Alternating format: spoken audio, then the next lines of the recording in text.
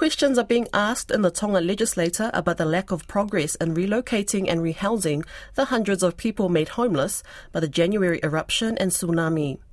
The Tonga government had committed to building more than 300 houses, creating new villages, rebuilding roads, not only for the most recent victims, but the people still suffering in the wake of devastating cyclones in 2014 and 2018. A correspondent in Tonga, Kalafi Moala, says the government had planned to relocate 4 entire villages wiped out by the tsunami, but he told Don Wiseman that the work to house thousands of victims from cyclones Ian in 2014 and Gita in 2018 isn't completed.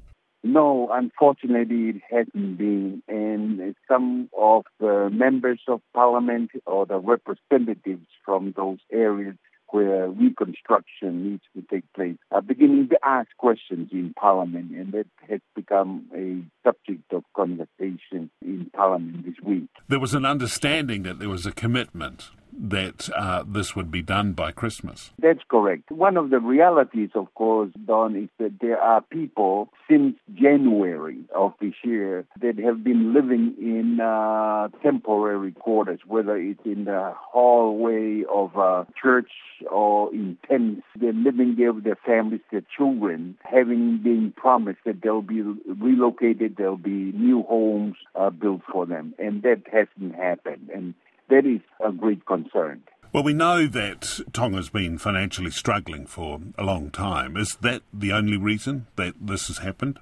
Not really, because you have a lot of funds that are flowing in from what is traditionally known as our developing partners. These are funds that have come in to help with the reconstruction. Countries like Australia, New Zealand, China, Japan, and beyond, that they have been sending in money to help with Tonga getting back after the natural disasters. And so upon that basis, that's why the government is feeling confident to say, hey, we will build and it will be finished by such and such a time. And now it's almost a year since the disaster, and people are looking at the construction that is going on now, and it is nowhere near finished. So questions are being asked. The first of these disasters was more than 8 years ago now, Cyclone Ian, which smashed through Ha'apai particularly, didn't it? Correct. So what sort of numbers up there are still waiting to have their situation resolved? Well, the situation since January, there are 2 townships or 2 significant villages were completely wiped out.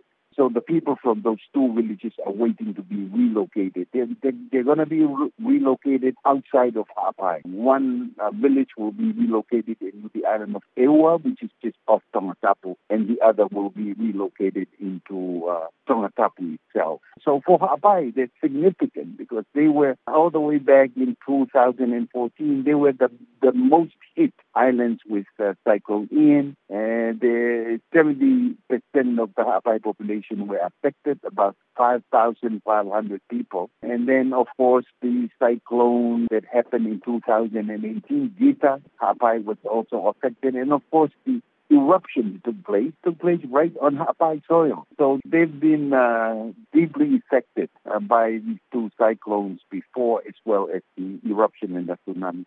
The question is, some of the reconstruction that had started for restoring damages from Cyclone Ian, they haven't been even finished.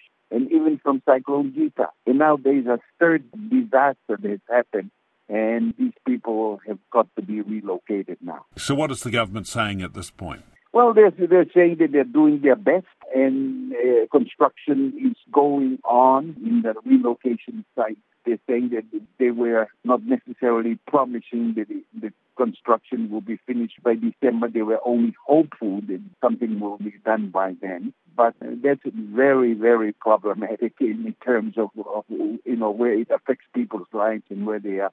The big question, I think, that has been raised is that the 20 construction companies that have been hired to do the construction of about over 300 houses in these different locations. Some of those companies no longer exist. In other words, there are questions concerning how and why they were hired. Some of those companies were companies that just quickly formed in order to bid and be hired. A lot of them were quite excited with the millions of dollars that would be available for reconstruction, and so they just got into the bidding. So that's a big issue. And the accusations that have been coming out in Parliament is the fact that some of the companies got into the bidding system through corruption.